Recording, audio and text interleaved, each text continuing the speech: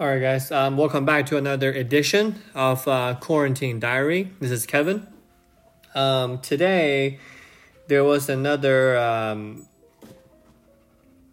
memo done by Marx, released on the 18th, a couple of days ago, and I just think that it's interesting to do the market situation, kind of analyze it, because it is true that at least in the U.S. market that the market has largely rebounded since the drop in middle of March till late March, and it's really interesting to see what Marx's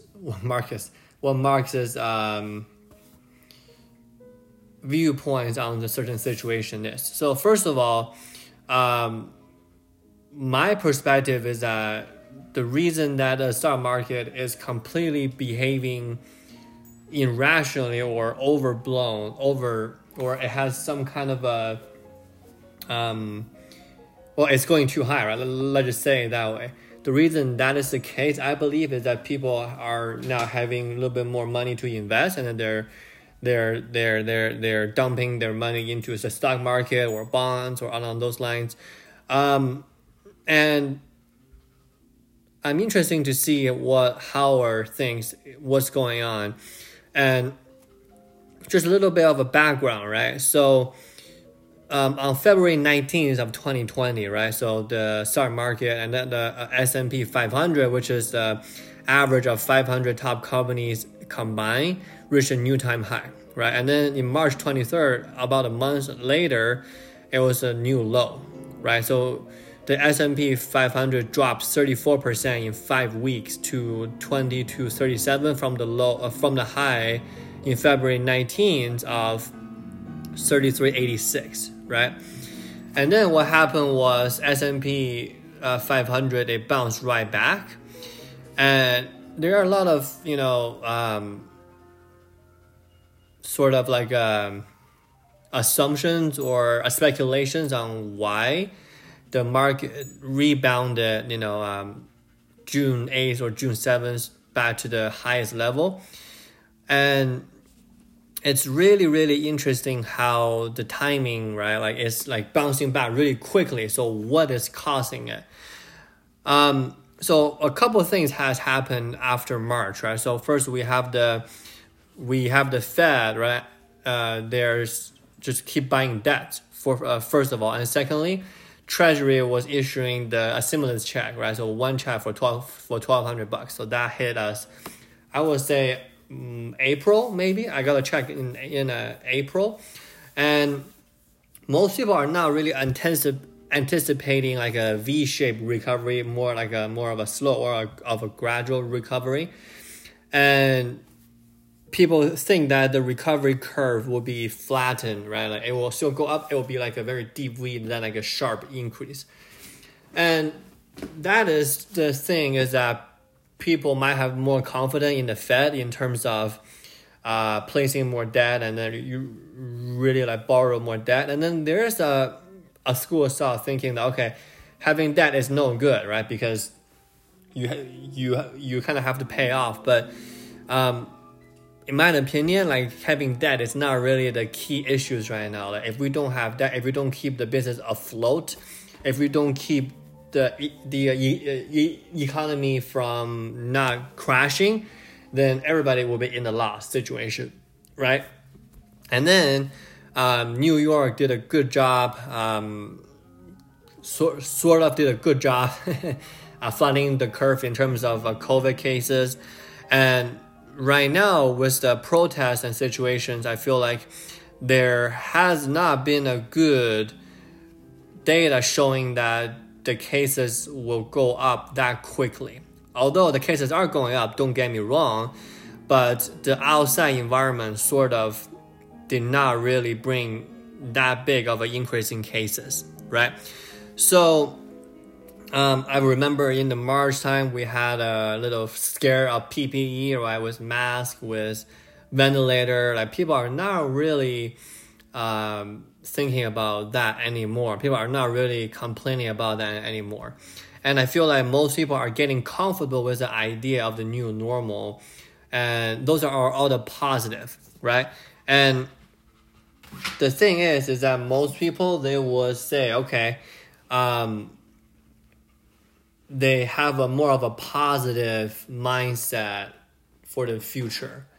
Instead of, oh yeah, everything is going to end, and they think, okay, the virus is not that deadly, and then, there's going to be new hope after all.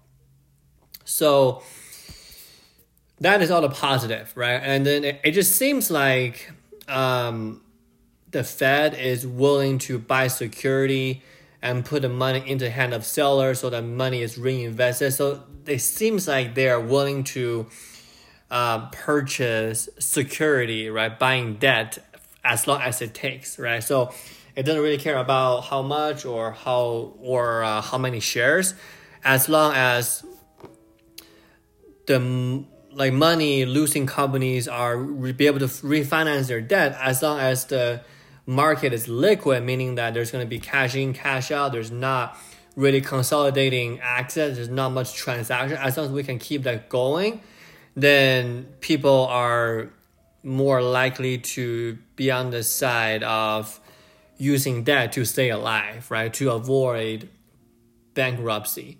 Although that might not be a good long-term strategy, in terms of,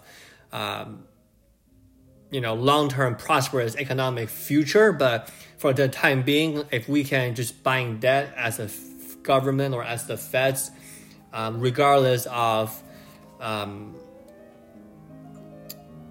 the amount, or just keep us all surviving, that's why the market was behaving in that way, right? So those are all the positives, and I think most people are optimistic, and I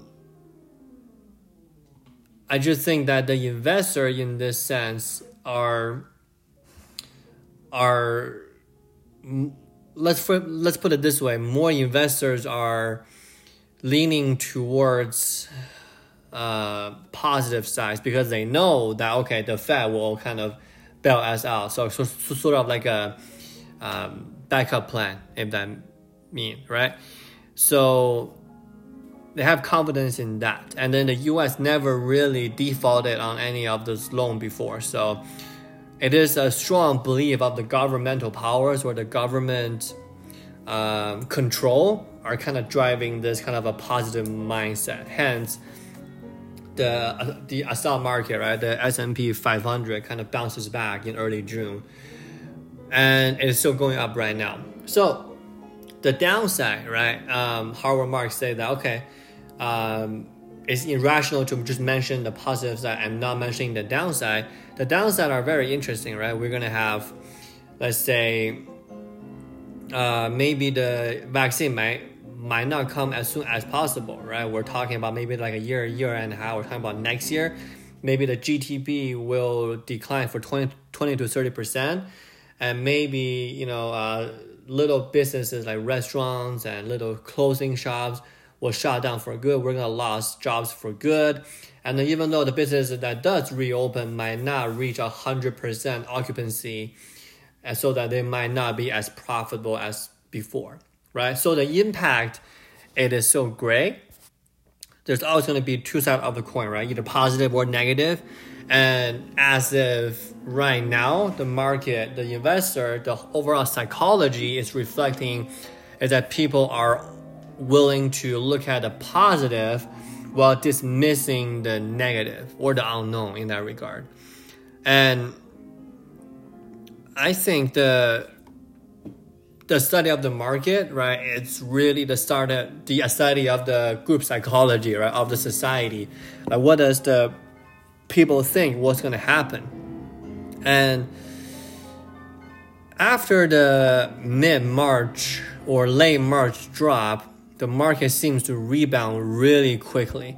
It took around 11 weeks or so, Mark said, to reach a 45% recovery. And the bottom line is, he uses this is what I want to end at today, is that in his book, right, Mastering the Marketing Cycle, I still haven't read it yet. It's on my list. It says that there are 3 stages of bull markets, right? So the unusual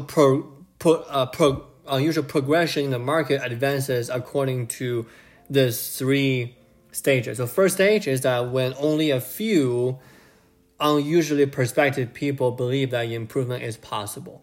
So Howard Marks believed that this happened in the late March when everything is going down, right? First stage. Second stage is when the most investors realize that improvement is actually taking place. That's probably going to happen, somewhere between April to May.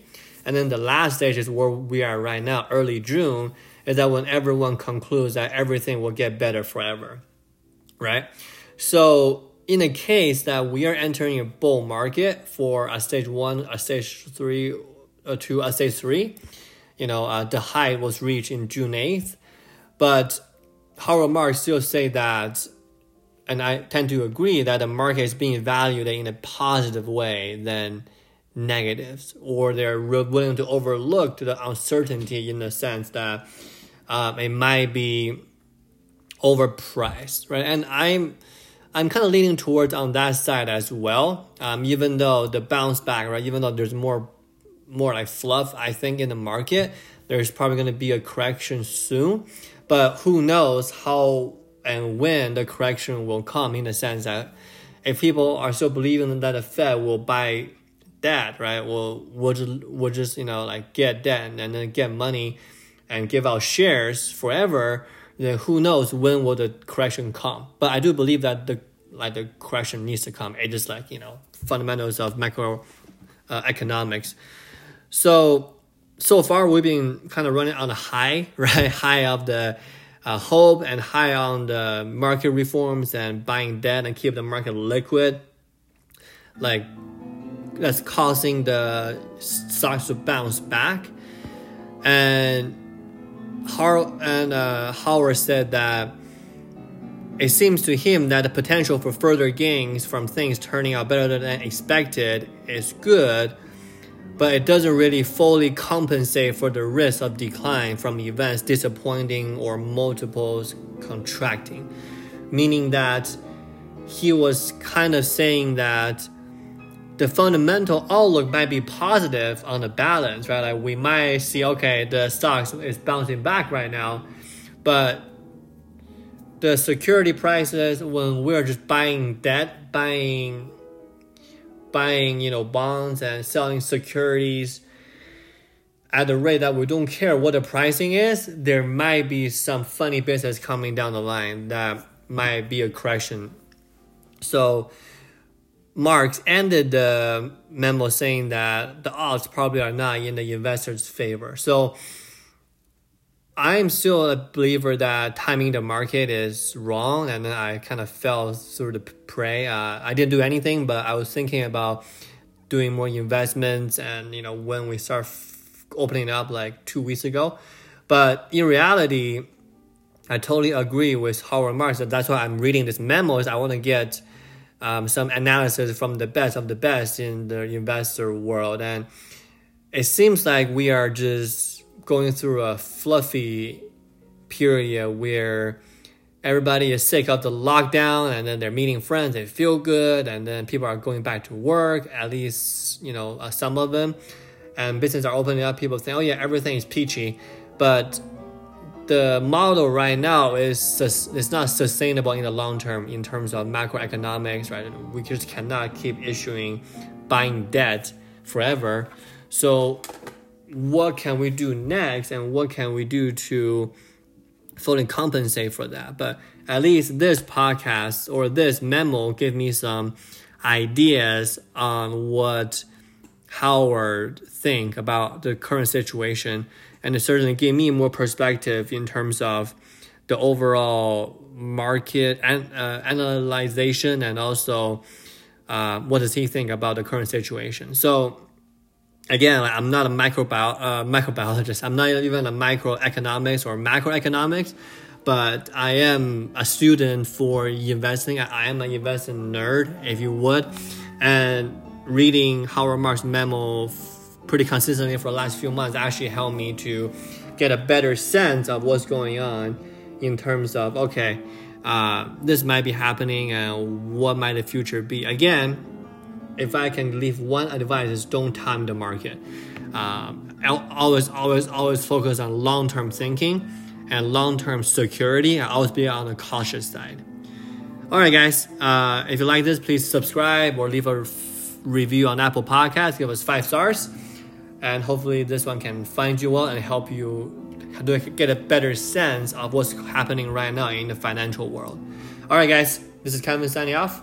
Have a nice day.